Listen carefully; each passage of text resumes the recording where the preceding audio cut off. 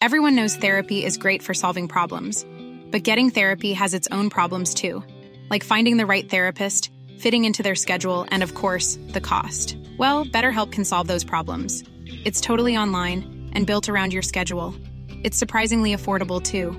Connect with a credentialed therapist by phone, video, or online chat, all from the comfort of your home.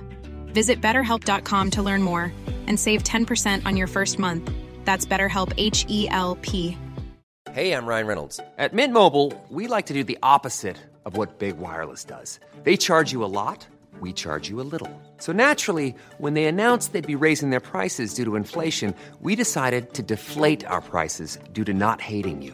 That's right. We're cutting the price of Mint Unlimited from $30 a month to just $15 a month. Give it a try at mintmobile.com/switch. $45 up front for 3 months plus taxes and fees. Promo rate for new customers for limited time. Unlimited more than 40 gigabytes per month slows. Full terms at mintmobile.com. Millions of people have lost weight with personalized plans from Noom. Like Evan, who can't stand salads and still lost 50 pounds. Salads generally for most people are the easy button, right? For me, that wasn't an option. I never really was a salad guy. That's just not who I am. But Noom worked for me. Get your personalized plan today at Noom.com. Real Noom user compensated to provide their story. In 4 weeks, the typical Noom user can expect to lose 1 to 2 pounds per week. Individual results may vary.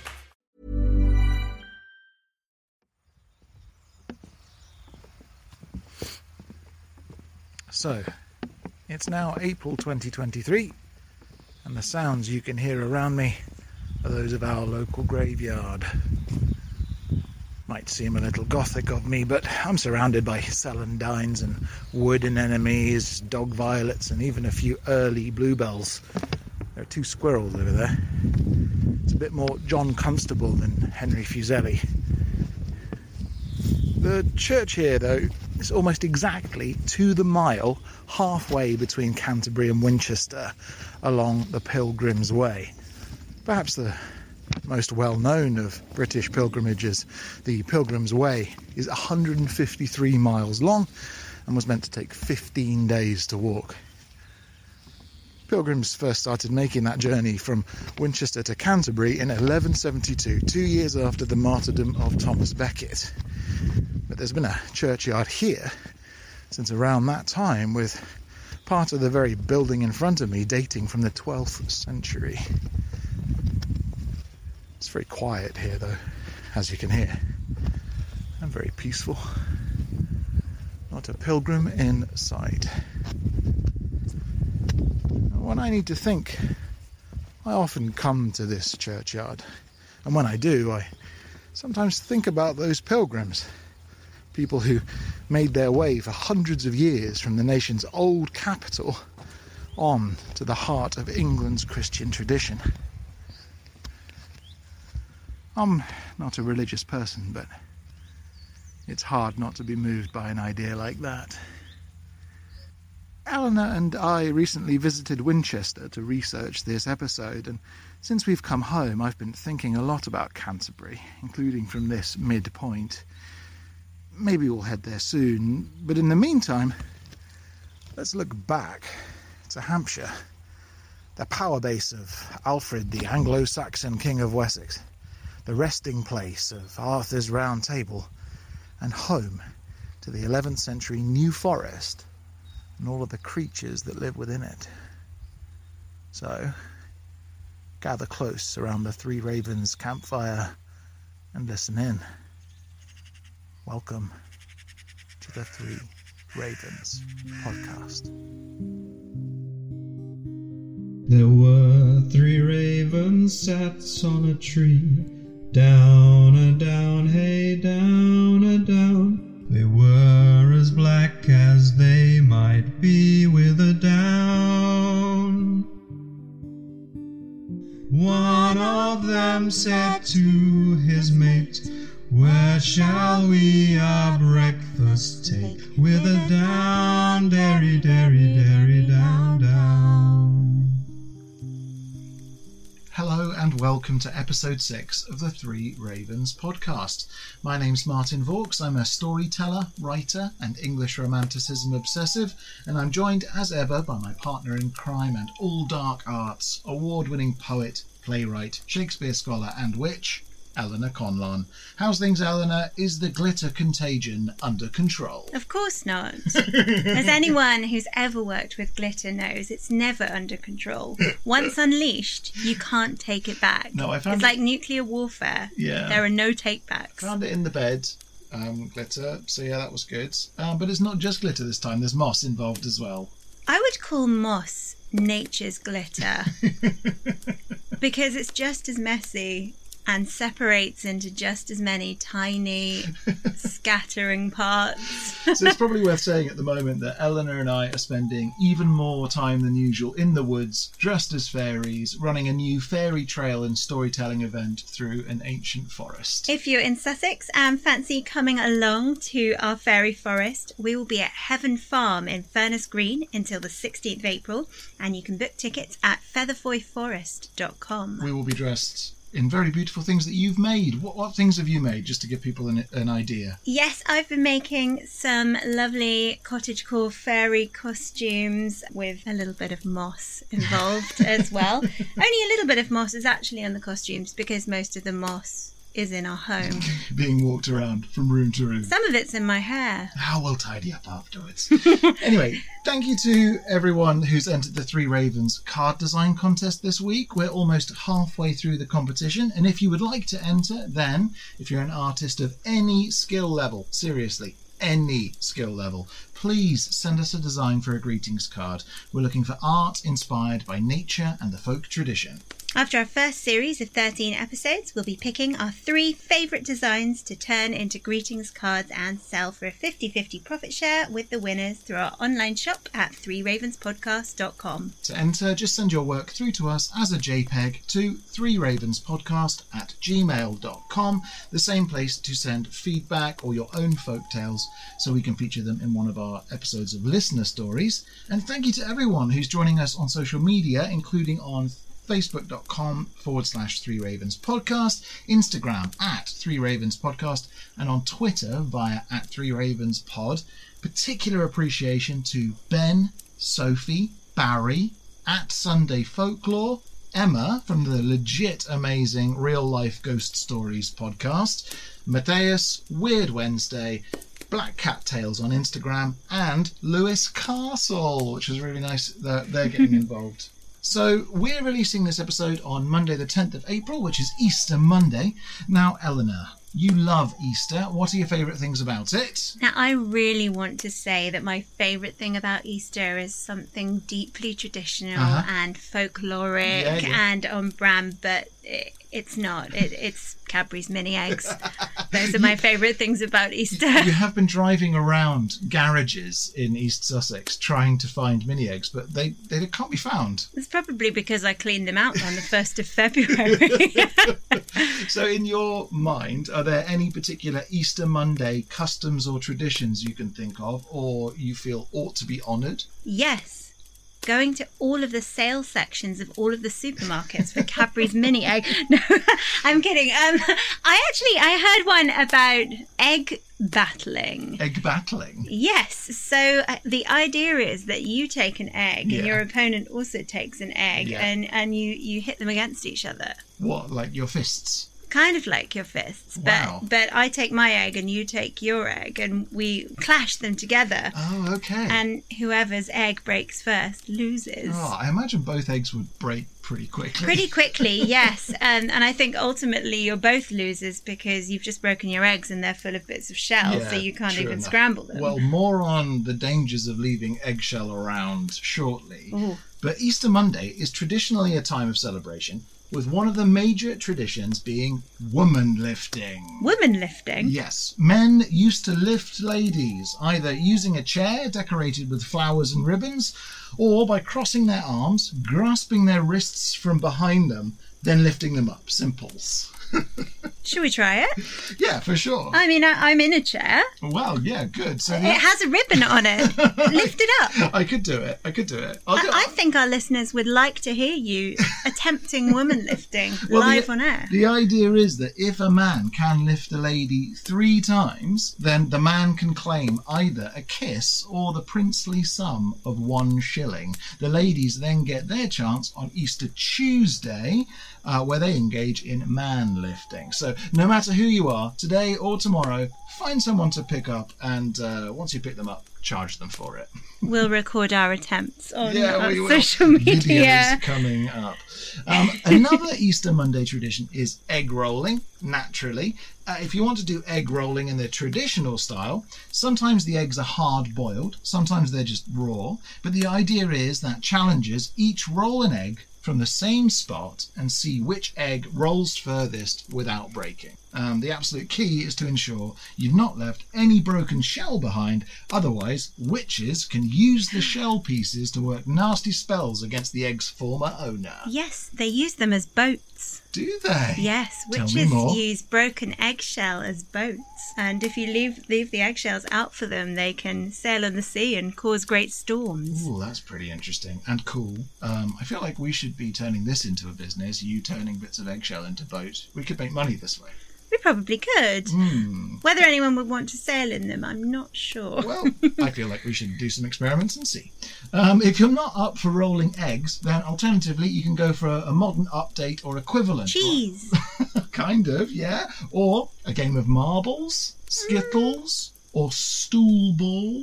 Or at the other end of the ethical scale, you might want to go for a stag hunt. Nope. No? That's a traditional Easter Monday thing. No? Hunting stags? Not for me, thank you. No, me neither.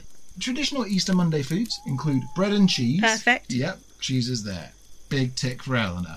Hare pie, or, probably coolest of all, Biddenden cakes. Ooh. Now, this tradition comes from Biddenden in Kent. The cakes are actually biscuits rather than cakes, showing an image of the Biddenden maids. Have you heard of the Biddenden maids? I have. We've driven through Biddenden, and they're pictured on the village sign. They are. In Kent, they have beautiful village signs, pictorial, often painted. Sometimes they're made out of wrought iron, I think, now. And they're conjoined twins, aren't they? That's exactly right. Yes, and we saw a picture of them, an old drawing at Smallhithe Place, which was the actor Ellen Terry's house. Yeah, that's right. So they had some news articles about them there and like pieces of writing. So they were conjoined twins from the 12th century, named Eliza and Mary Chalkhurst. So the story goes, they were joined at the shoulder and the hip and really didn't get along. Oh no, we've got a St. Cuthman and his mother in the wheelbarrow situation. Kind of, yeah. So it said they argued all the time, which is probably fair enough. If you are joined to someone, you're probably going to get on each other's nerves after a certain point. I mean, just putting on shoes. Yes. Is going to wind you up, isn't it? Indeed, and if one of you drops something, you're both going to have to lean, aren't you? Yet, sadly and interestingly, when Mary, one of the twins, died suddenly in 1134, and doctors suggested to Eliza that they could operate and try to save her life, Eliza reportedly said, "We arrived together, so we'll go together." And then, 6 hours later, she died too. Aw, that's rather sweet. It is. So the tradition of Biddenden cakes came about because the Chalkhurst twins bequeathed 20 acres of land to the church in their wills to be used to help feed the poor. So since then, the church in Biddenden has kept up the tradition, giving out bread, cheese, tea and Biddenden cakes every Easter Monday. I think there's a Biddenden cider. Is there? Yes, from Biddenden in Kent. I like a cider, I do. I think I tried it and it's very potent. Is it? Yes. the fact that you can't clearly remember what it was like would suggest as much. Well, I think it was very nice. Now, we're not headed to Kent for a few episodes yet. This week's all about Hampshire. So, Eleanor, is it time to release the county criers? I've had them caged, but they're flailing. They're ready to get out. They're rattling the bars. Well, so get the key. Get the key and let them go. Oh, yay! Oh, yeah!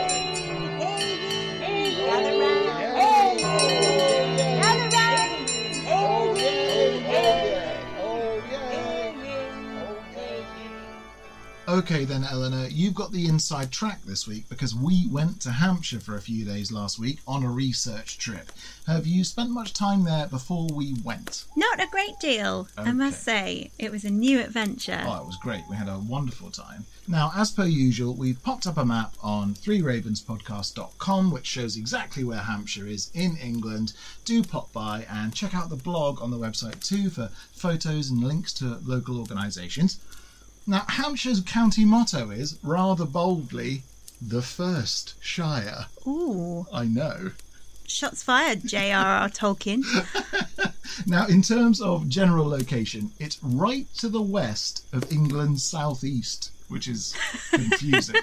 The English Channel runs along its south coast. To the north, it's bordered by Berkshire. Then it's also bordered by Surrey to the northeast, Wiltshire to the northwest, Sussex to the southeast, and Dorset to the southwest. Oof.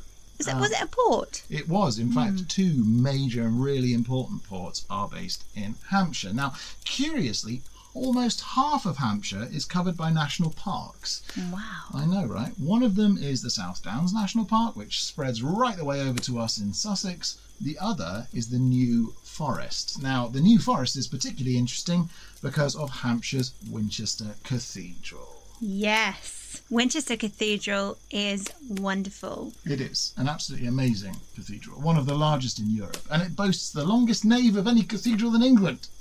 So they say.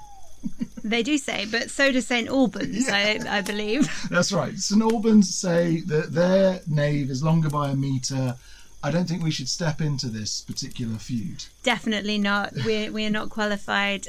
But we did have a very interesting and inspiring tour of Winchester Cathedral. Yep. Shout out to Dr. Brian, who took us round and pointed out various points of interest. Oh, it was incredible. We really enjoyed that. I recommend that to anyone who's visiting Winchester. Yeah. So, in terms of the New Forest, what's the connection? Well, in order to build the cathedral in 1079, Walclain, William the Conqueror's cousin and the first Bishop of Winchester, was given the rights to take as much timber from the forest of Hempage as he could harvest in 4 days. Ooh. So, Walclain, being a clever fellow, gathered up a massive troop of carpenters and cut down the entire forest in 4 days and brought it back to Winchester. I feel like that's not what William the Conqueror had in mind. No, probably not, because there are 17 miles of wood in the roof of the cathedral alone. That's over 23 kilometres in new money, which is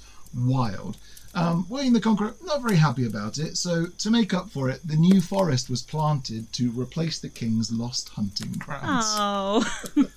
Now, this in turn connects to another great bit of English folklore, because in 1100, King William II, also known as William Rufus, a reportedly rather rubbish king, was famously killed in the New Forest in a hunting accident. Eleanor, are you familiar with this story? I am slightly familiar with it. I believe that the so-called hunting accident, the person who caused the accident believed that the king was a squirrel due to his having bright red hair. Precisely that. So this is the third son of William the Conqueror, William Rufus.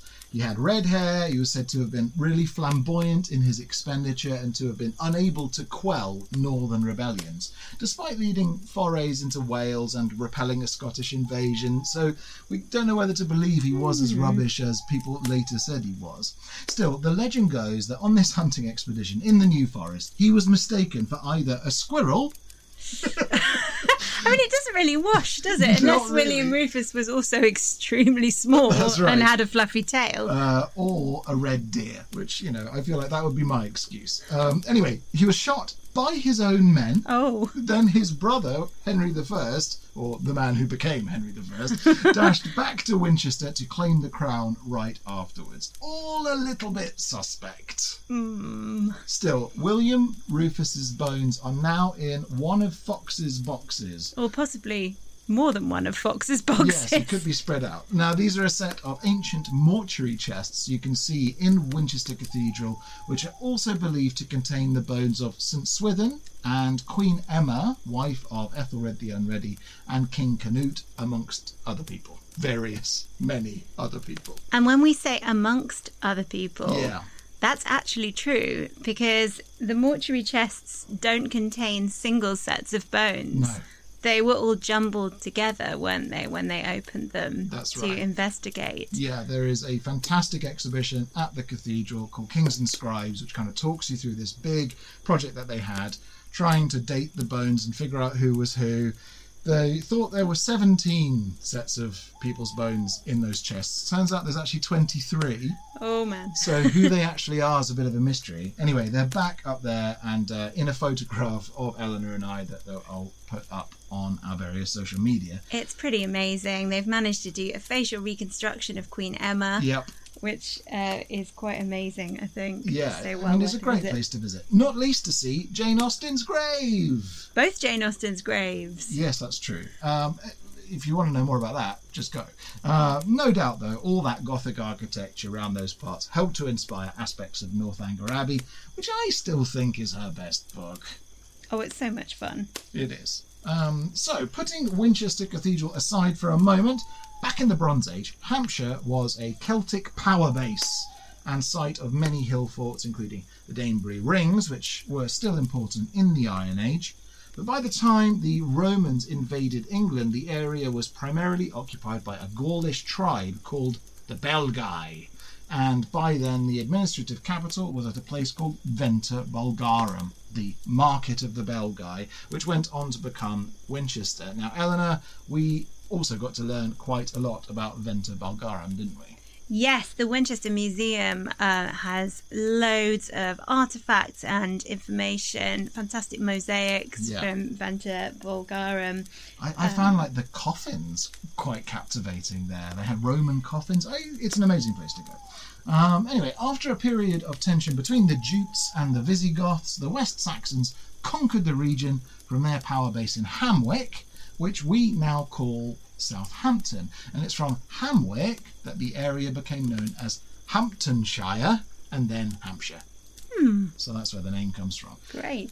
Now, in the 9th century, King Alfred of Wessex famously repelled Viking invasions and declared himself the King of England. There are lots of great statues of King Alfred in Winchester, although his grandson, Athelstan, was the first King of Wessex to officially control the whole of England in 927. Now, is that the same King Alfred who burnt the cakes? Yes, it was. And where are all the statues for Athelstan? Absolutely. I mean, Athelstan, with a little help from Guy of Warwick, repelled the Danes. Yes, indeed. Well, yes, not single-handedly, but just the two of them working in tandem. Now, after 1066, London became England's capital, but Winchester and Hampshire remained extremely important in England, with Southampton growing to become the biggest city in the county, followed by Portsmouth, which were the heart of England's naval power base for centuries. Of course, it's from Southampton that the Mayflower and Speedwell set sail for America. From 1067, though, Winchester's castle was a seriously important spot, including the Great Hall, where you can find the Round Table. Hey. Hang on a second, I thought the Round Table was beneath Botany Mound in Cornwall. Yeah, I think maybe the explanation for this is that King Arthur, what with him being a king and everything, had more than one you think table. A king of many tables? Yeah, I think, and all of them round. Every single one. He couldn't find a corner in any of the man's palaces. Do you think he had as many palaces as Henry of Blois? Possibly. If you don't know who Henry of Blois is, again, Winchester Cathedral, they'll sort you out. Well, the whole of Hampshire really is a kind of Henry of Blois adventure trail, because the man had houses every 6 miles or so, it incredible. seems. Yeah, like the richest man in England, Henry of Blois at the time. Yeah, we saw some fabulous, well, there's one in Winchester Cathedral, and I saw another one as well. These incredible big square fonts of Tournai marble, which is actually a kind of stone, but it's really highly polished and black and carved, very beautiful. Again, more photos coming on social media. Now, it's a bit sad that Winchester Castle itself has been pretty much completely destroyed. All that remains are parts of sub-levels, including a creepy tunnel. But then you've got the grander Great Hall, which was beside it. The Arthurian round table that hangs in the Great Hall was painted in its current design during the reign of, guess who? Henry VIII. Boo! Now you can see on that round table, which dates from the 13th century, the likeness of Arthur is painted to look like that dastardly abbey smasher. In addition to depicting the 25 Knights of the Round Table, the table is designed to look like a wheel of life, with the challenges of Arthur depicted around the wheel as paintings of the king growing older. Of course, if you're Henry VIII growing older, that's getting increasingly unappealing, isn't it? Yes, strangely, he doesn't get fatter and fatter as the wheel goes round. Is he pictured below the knee? Because he was famously rather gout-ridden. He was indeed. Now, there's a solid little museum in the Great Hall. Not one of the best, but lots of interesting stuff happened there, including several beheadings, the trial of Sir Walter Raleigh in 1603, and the bloody assizes of Judge Jeffreys during the Restoration era. Not a nice guy, Judge Jeffreys. No, didn't we encounter Judge Jeffreys in Lyme Regis? That's right, and Dorchester was another of his main power places. He got about, didn't he? All about through Wessex, really, giving people horrendous sentences for really minor offences. Now, in terms of folklore, there's some great tales from Hampshire. You've got the Highclere Grampus. A Grampus? Yes. Is that anything like a Krampus? It isn't, no, it's a huge fish-like monster. Oh. The Highclere Grampus lived in a tree in Highclere that was later banished to the Red Sea for 1,000 years. Sorry, when was that? A little while ago. Do you think it's back? No, the Grampus could be back any minute. The tree's there, no Grampus in it yet. Well, I guess that will answer that age-old question of whether or not a fish can climb a tree. Yes, that's true. And apparently they can. And make horrible noises and scare the villagers of Highclere. You've also got the Froxfield Fairies, who live in the foxgloves all around Froxfield Village. That's very lovely. It is. And then there's the Mermaid of Nately Skewers. I know, what a ridiculous place. I love this country and the crazy names it has for villages. So Nately Skewers is a place where there is this incredible, tiny, only 13-foot long northern chapel, and it's got this wonderful carving of a mermaid on the side, which commemorates this story. Basically, the story goes that this maiden was set to marry a handsome sailor at St. Swithin's Church, this tiny 13-foot Norman chapel. Only the sailor had previously had an affair with a mermaid, and this mermaid swam up the Thames, down the River Loddon and the River Lyde, then marched up to the church on the wedding day, kidnapped the sailor and stole him away on her back. Whew. Serves him right. It does. Yeah, he was a naughty sailor, and I hope that when she got him home, she gave him a good talking to.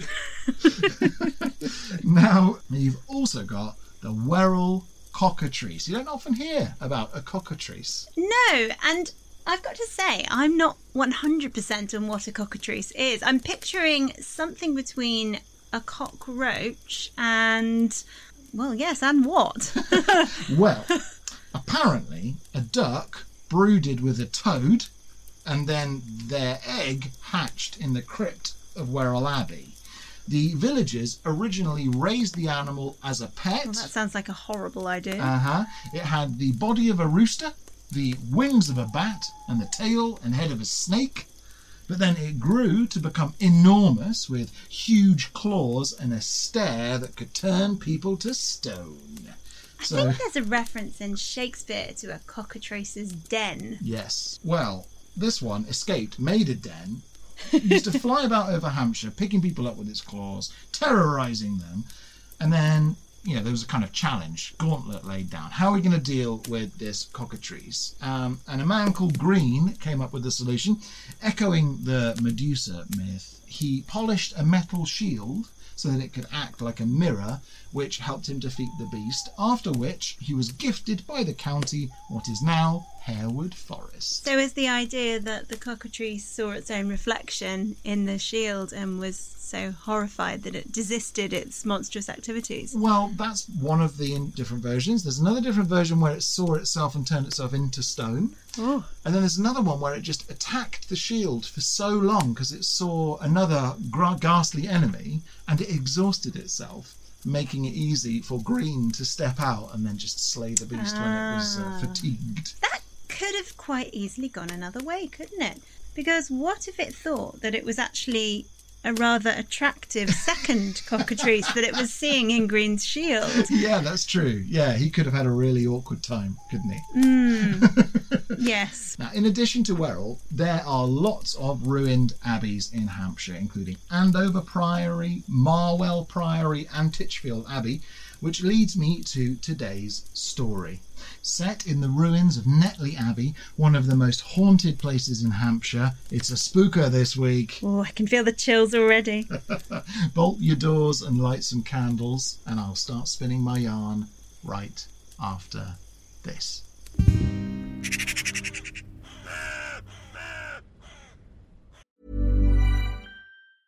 Many of us have those stubborn pounds that seem impossible to lose, no matter how good we eat or how hard we work out. My solution is PlushCare. PlushCare is a leading telehealth provider with doctors who are there for you day and night to partner with you in your weight loss journey. They can prescribe FDA-approved weight loss medications like Wegovy and Zepbound for those who qualify. Plus, they accept most insurance plans. To get started, visit plushcare.com/weightloss. That's plushcare.com/weightloss. Hiring for your small business? If you're not looking for professionals on LinkedIn, you're looking in the wrong place. That's like looking for your car keys in a fish tank. LinkedIn helps you hire professionals you can't find anywhere else, even those who aren't actively searching for a new job but might be open to the perfect role. In a given month, over 70% of LinkedIn users don't even visit other leading job sites. So start looking in the right place. With LinkedIn, you can hire professionals like a professional. Post your free job on linkedin.com/people today.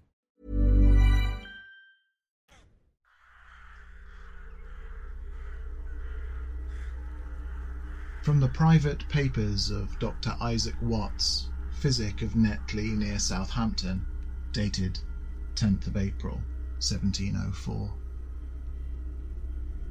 I feel a fool committing these grisly thoughts to paper.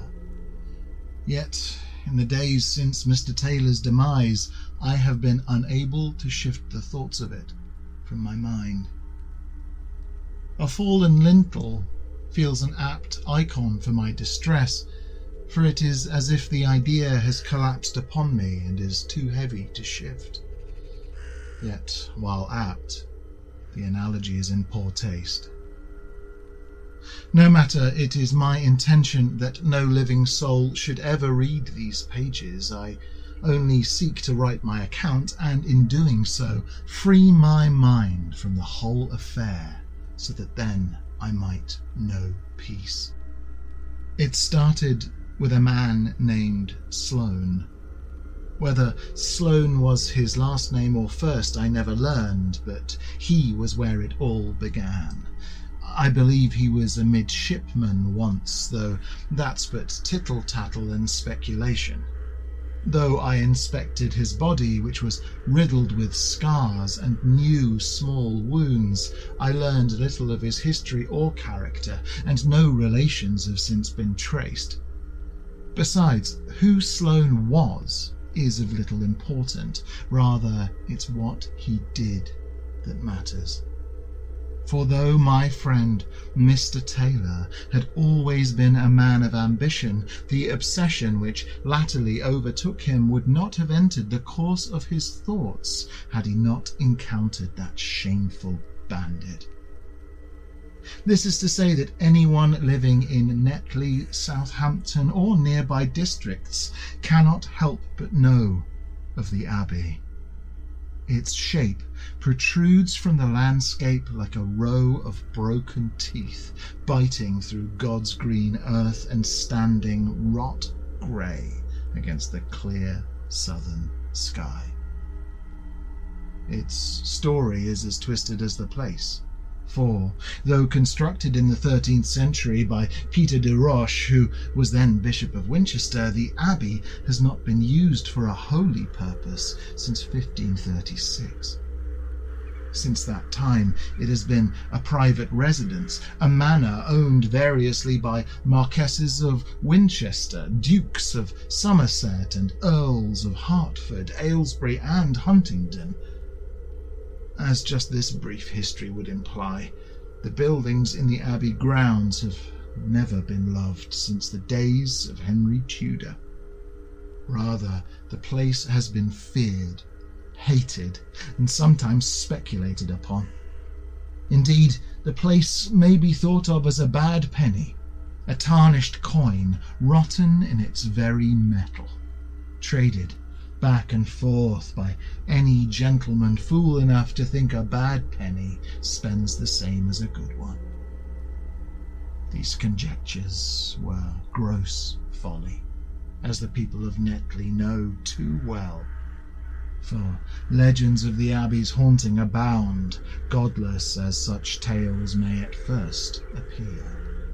Still, around any Eastleigh landlord's fire, you might hear the same God-fearing people tell the same irreligious accounts that the Abbey's grounds are haunted by two spectres, that of two Franciscan friars of the strict observant part of that order. It's said that when the abbey was dissolved, those monks were placed into the custody of the abbot, Thomas Stevens, though the bodies of the friars were never found, and no further records made of their movements or transfers between authorities. Duly, it has long been surmised that the King's Commissioners, Sir James Worsley, William Berners, and the brothers John and George Poulet, had the monks slain and their bodies buried somewhere in those deconsecrated grounds. Word of this slaughter first emerged when the Paulet family were gifted the abbey estate by Tudor himself. The father, William, never lived there, but he and his sons oversaw the demolition of much of the edifice. They turned the church nave into a great hall, the transepts to luxurious apartments, the monks' dormitory to a long gallery. Next, servants there began to report unsettling nocturnal appearances. It was said the spectres of the two Franciscan friars appeared by moonlight, robed and bathed in blackish blood, carrying reliquaries in their gory hands. These rumours spread like moss, slow and steady, not least of them being that the two Franciscans had before death hidden a cache of papist ornaments in an undiscovered crypt deep in the abbey's grounds. Whether the Paulets knew the gossip or simply ignored it was of little consequence, for they soon sold the estate, and though it passed through many hands and new owners came and went, the rumours lingered on. Indeed, it was those arcane whispers which drew Sloane to Netley, and which, in due course, prompted his undoing. This is to say that latterly, with the manor house having fallen into rack and ruin, it was sold to the enterprising Sir Bartlett Lucy of Charlecote Park. Lucy, hailing from Warwickshire, cared not a jot for the abbey itself, but saw value in its stone. So he sought resourceful entrepreneurs to dismantle the edifice and sell the best of what remained for the highest profit. The contract was advertised hereabouts for some time, though none in the borough would take it. All knew of the legends and feared such curses or dark fates which might befall them at the phantom hands of those blood-drenched friars. So it was that Sloane, knowing the abbey to be desolate and unguarded, sought to pursue the opportunity for grave robbing. Evidence he left went to show that he had taken a spade and quarried at several points, digging down into the earth in search of the hidden crypt. None would have guessed at his endeavours, or may have even known that he'd been there, camping alone in a lowly copse, had he not burst into Mrs. Pike's one night, covered head to toe in cold earth, pale as death himself. Though Sloane was known to none at Mrs. Pike's that evening, all listened close enough to recount his ravings. I was told by none other than Brenda Findlay, one of the most God-fearing women in the village, that the stranger pleaded with all who would listen to shrive him of his crimes. He had been digging, he said, seeking the lost treasures of the abbey, when he'd found a tunnel, part collapsed, lined with rough-hewn stone. Gingerly, Sloane had clambered down into this underpass, lighting his way with a candle. And lo, he said, though it was tight and dank down in the causeway, he wriggled on through, struggling for a long while, all before finding a burial chamber filled with glinting silver and gold. As Mrs. Findlay told it, it was then that Sloane realized a grim truth. In crawling into the tomb, he had clambered over some fragments of human remains. Though the habit was decayed, and the skin on the cadaver darkened as if to leather, he could see the face of the fallen fellow, and believed he had therefore moved into such a position that there was then a long-dead monk laid below him. Panicked though this made Sloane, he was intent, and the trove of relics was within reach, so Sloane said he reached out with his free hand, his candle held tightly in his other. Yet no sooner had he grasped one of the dusty icons did the corpse beneath him shudder, twist, and stare at Sloane with smoke-white eyes. Frightened out of his wits and feeling the cadaver moving about beneath him, Sloane made to escape, and as he did, the very cavern and tunnel in which he was started to collapse about him. So afeard was he that, muttering prayers, he laboured and struggled back through the cold ground as if gifted an angel's strength. Somehow he made a miraculous escape, intent that all should know that the tunnel should be sealed and never trespassed upon again. Of course, the people of Netley aren't known as fools, and none would have given credence to Sloane's ramblings, save for a single dire fact. For in Sloane's fist he gripped nothing less than a pectoral cross of pure gold, inlaid with garnet and slivers of silvery shell. Alas for Sloane, who would not release his grip on the cross. Perhaps if he had, it might have saved him. For though the priest was called, and so was I, by the time either of us reached him, Sloane had fallen down stone dead. Most horrid, his fist was still wrapped about the golden icon. So strong was his grip, even in death, that I could only prize the relic from him with the use of tools borrowed from Mr. Selwood, the ironmonger. Curious as this incident was, the matter may well have been settled then and there, and the cross buried back in the Abbey's grounds had Mr. Taylor not been present. For Mr. Taylor, as everyone knew, was a very fine builder indeed.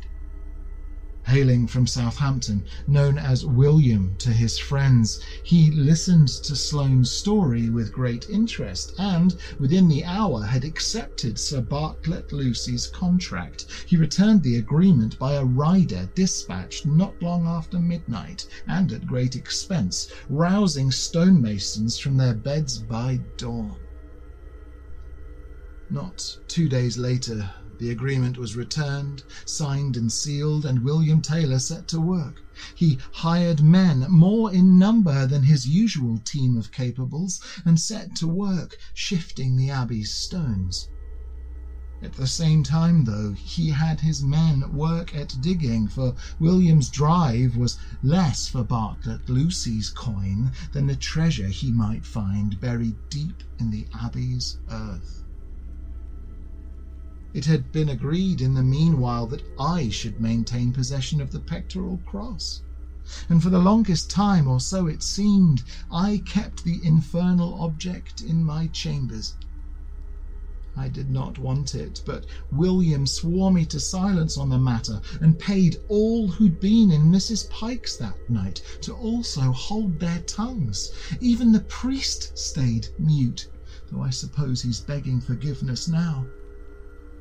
After all, William said to me, you prized the cross from a dead man's hand. Surely you've earned the right to keep it in payment.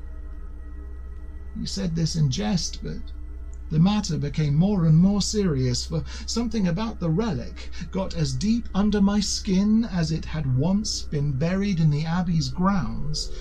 Perhaps it was a matter of conscience, but when I closed my eyes I would see the cross there, glinting and sparkling as if lit by the sun of a pure summer sky. Yet, despite its fire, a shadow soon fell across my mind's eye, and I would shiver like a babe left out in the dead of winter. As days passed, I came to feel I was no longer alone in my lodgings. No matter where I placed it, the cross would move from room to room, cupboard to worktop, and I would hear steady footsteps walking in the dead of night. More than once, sat in my chair of an evening, I thought I heard whispered voices outside my door, hushed in Latin at prayer. Then, or thereabouts, the dreams began. It feels ghoulish to recount them, but recount them I must. They came not at once, but rather they built, like a terrible edifice, or words on a scroll, unfurling nightly. First, I saw them alone, the two pale Franciscans, walking the streets of Netley. From there, in my dim awareness, I saw them wander through Abbott's Wood and over the Itchen and the Hamble. The pair moved always in a ghastly procession, always progressing towards the Abbey, yet each night they would journey a little nearer. Moreover, each night as dawn approached, their march would break, and they would turn back towards me, as if I were following on behind, and would reveal to me their ghastly wounds. One was slain by sword, I saw. Stabbed at first, with his throat then cut, rendered unable to speak or scream. Instead, he would gabble, his gory tongue lapping at his blackened lips. Then there was the other, the friar who had been blind in his lifetime. I knew somehow that while his brother's name was John, the blind friar was named Peter, and Peter, unseeing, had been beaten and clubbed, knifed and speared with a dagger, and it was his mangled form which Sloane had found, crushed and crippled in that tunnel beneath the ground. I told William of my dreams, and he laughed at me, much in his manner, assuring me that the visions were nothing more than the prickings of a guilty conscience. If you're so worried, he said, throw the cross into the sea and let it sink to a spot where it will trouble you no more. Perhaps this would have been the wisest course, but it was not the one I charted. Instead, night by night, I followed the phantom friars, John and blind Peter, trailing their way to what I knew must be their eventual destination. Such it proved to be, for not much more than 3 nights after I spoke to William, my dreams were filled with the sounds of hammers and masons' chisels. The sounds came before the sights, but the visions followed soon after. those of William Taylor and his teams, digging and working on the abbey, knocking away at the ruins, stone by stone. After this, the terrors came to their climax, for I saw then in the dream William Taylor, smiling, overseeing the destruction of an arch. Stood below, surrounded by his men, he pointed and spoke in wordless silence, instructing his fellow craftsmen. Only beyond his sight, flanking him, one on each side, I saw in my dream the two friars standing, pointing up at that same arch until the lintel crumbled and spiraled downwards in a storm of rock which buried my friend beneath. The night I woke from this vision, my heart was thundering in my chest, dread making every nerve tingle. I felt there was nothing to do but immediately dress and walk to Mr. Taylor's residence before the sun had time to rise. This I did, knocking at his door until, in due course, he might be fetched to speak to me. "Watts," he said, "you look as if you've seen a ghost." I explained to him as best I might, begging and pleading him to stop the works on the abbey. Only William, being a jester, refused to hear the subject of my dreams as anything more than fantasy, laughing them off. I know I tried as much as I could, more than many men might, yet all my imploring served only to anger William, who slammed his door in my face and instructed me never to darken it again. With great regret I travelled home, hearing the cock crow like Judas after Jesus' betrayal. I returned to my bed, heart-sick, and was only roused from it when a desperate rapping sounded on my own door later that day.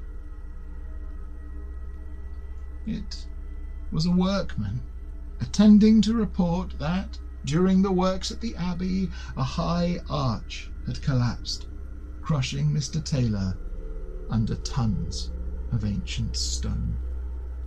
The men worked hard at digging him out, and in the meantime I rode out to the scene on horseback. Few could believe him still alive after that ordeal, yet he was, clinging to life by a thread. Alas, he had taken part of a great timber beam to the head. The plank itself had splintered in such a manner that his skull was run clean through. His heart still beat in his chest, but he would not survive. So I pulled the shaft away, in doing so sending the soul of my friend soaring to the hereafter. It was a grim sight, truly, for the wound affected his eyes in particular, leaving him gored in much the same manner as Peter, the blind friar. So it has come to pass that William Taylor is scheduled to be buried. Though the dreams have stopped, as have the works on the abbey, I can't but fear the visions will return.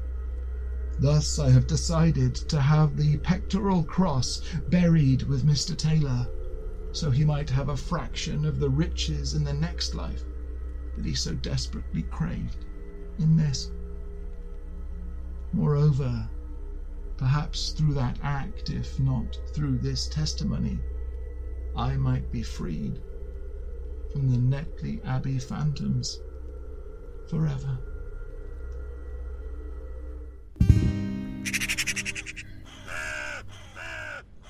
Right then, the Netley Abbey phantoms. Eleanor, thoughts? Oh, I've got goosebumps. I think I'll be taking a leaf from your fictional doctor's book and having nightmares. Some of the imagery. So we're not a ghost story podcast. Got to leave that kind of thing to the experts. You say that, but this is our second ghost story. Yeah, it kind of is, isn't it? And, in 6 episodes, it's a third of the podcast is now ghosts. Well, we love ghost stories and horror as well as folk. And the genres certainly have plenty of overlap. Yes, isolated rural settings, Yep. close-knit communities, Yep. superstitious practices. Well, also, I personally tend to think that history is at its most evocative when it's kind of reaching out of the earth and calling you back. And so with this story, I wanted to tick a few boxes. So, transgressing into a space you've been warned off. That is a trope. You can see it time and again in folk tales, whether it's the woods or a particular cottage in the woods or a sacred space. A lot of folk tales contain a kind of moral about obedience. I will say this for ghost stories, though. They always get a warning. Yes. The spirit world does play fair. Yeah, that's very true. It never comes out with all guns blazing the first time you transgress, does it? No, that's true. You do it wrong, you get a warning. But it's the power of 3 in these stories. That's very true. Third time, extremely unlucky. Yeah, quite. And then there's the haunted object or trigger object trope. That's a classic M.R. James style ghost story feature. Tales like Whistle and I'll Come to You, A Warning to the Curious, and in terms of the Netley Abbey phantoms, The Treasure of Abbot Thomas. Within all those stories, there's something about greed at the heart of them and about not stealing, ultimately. I also had hints of the mezzotint, with the ghosts getting closer and closer and closer. Excellent, good. Well, I'm very happy about that. I also think one of the things people sometimes overlook in Gothic fiction is Catholicism. Because when you think of the creepy poems of Robert Browning or classic horror novels like Matthew Lewis's The Monk or Horace Walpole's The Castle of Otranto, it's almost always the case that the old Catholic beliefs are being presented as profane or dangerous. Yes, and you can also transfer the setting to Italy. Yes. Which makes it totally different. It does, doesn't it? Yeah, we see that in Renaissance writing a lot, especially, all the plays are set in Italy, as if to say, well, we would never behave like this, but because they're in Italy and they're Catholic, they get up to all kinds of things. Naughty Italians and Catholics, yeah, quite. So by framing stories in that way, writers can get away with describing all sorts of creepy, ungodly, sometimes perverted stuff, but make the case that they're being moral, because it's the old ways that they're presenting as wrong or dangerous or macabre. As for Netley Abbey itself, it's an English heritage site. It's open to the public, although it's in quite a bad state of repair, like a lot of English heritage sites, and was closed for a while to secure parts of the crumbling ruin. Still, it is said that you can see the ghosts of Cistercian monks there. There's a legend of the old ghost of an abbot. Some people report hearing ghostly chanting at night. And that sometimes, especially on Halloween, you can see a group of 3 grey ladies there, sometimes accompanied by the sounds of ringing bells. That has nothing to do with ghosts. That's just the Netley WI having their Halloween meeting. Yeah, of course, naturally. Even more curious, from 1863 until it was ruined by a mysterious fire in 1963, there was a military hospital and mental asylum on the Abbey grounds at Netley. Well, that's a big no. I know, right? I'm surprised there's not been a movie made about this place, actually. I know, it's got it all, hasn't it? Now, Netley Abbey, as an asylum, saw plenty of famous inmates and visitors, including the poets Siegfried Sassoon and Wilfred Owen. Queen Victoria visited, and the playwright Noel Coward went there. And one of the other ghosts that's said to haunt Netley Abbey is that of Florence Nightingale. Okay. Yeah. Was she ever there in her life? Yeah, well, she did visit. It was her criticisms of the practices at the military hospital which saw it reformed and rebuilt and expanded. So is her ghost haunting it to make sure conditions are kept sanitary? One presumes that she's kind of wandering around going, this is awful, none of this is sanitary anymore. English heritage, haunted by Florence Nightingale, telling them off. Yeah, that's it. So for those of you who are interested in a bit more spooky action, if you join our Patreon by visiting patreon.com/Three Ravens podcast, then I've included a bonus folk horror story there, The Corn Maiden, which I wrote a few years ago and which I hope people will enjoy. It's great and it's definitely in the folk horror tradition. Now, if you'd like to support the show and receive exclusive content like that story and our monthly Three Ravens newsletter, which this month contains a Walpurgis protection spell, a Beltane tarot spread, and breakdowns of the month's folk costumes and lots more besides, do consider signing up for just $3 a month via patreon.com/Three Ravens podcast. Anyhow, Eleanor, where are we headed to next week? What do you have planned? Well, grab your tights and get ready to ride through the glen, right, because we are off to Nottinghamshire, okay, the land of Robin Hood. Sure. So are we expecting a story all about bowmanship and Maid Marian? No, sorry to disappoint any die-hard Robin Hood fans out there, but next week's story is going to be all about a greedy witch. Oh, yay! Perhaps witches. one who can't get enough mini eggs in the post-Easter sales. I'm not saying it's autobiographical, but... So please do pop by our website at threeravenspodcast.com, where we host our archive of all past episodes, keep our blog with all sorts of expanded information for each episode, and to visit our online shop for t-shirts and other Three Ravens merchandise. As always, if you have your own folktale that you'd like us to feature on the podcast, then do write it up and email it to us at threeravenspodcast@gmail.com, and we'll feature it in one of our upcoming listener episodes. And please, artsy folk, to enter our card design contest, send us folk-inspired designs to that same address as JPEGs. And come and join in the fun on Twitter via @3ravenspod, on Instagram via @3ravenspodcast, and we're also on facebook.com/3ravenspodcast. And don't forget to tag us if you're visiting interesting folky places around England. We love seeing what you've been up to. So until next time then, while our story's gone that way, we'll go this way. And remember, don't whistle until you're out of the woods. Thanks and credit go to Tony Kenyon's beautiful book of Winchester legends, the HampshireHistory.com website, and the team at Winchester Cathedral for being such amazing tour guides. Our theme song is the traditional folk ballad Three Ravens, performed by Ben Harbour and Eleanor Conlon, and our logo was designed by Ollie James Dare. The Three Ravens podcast is a Rust and Stardust production, written and produced by me, Martin Vaux. Thanks for listening. God sent every gentleman, such hounds, such hawks, and such leman, with a down, derry, derry, derry, down, down.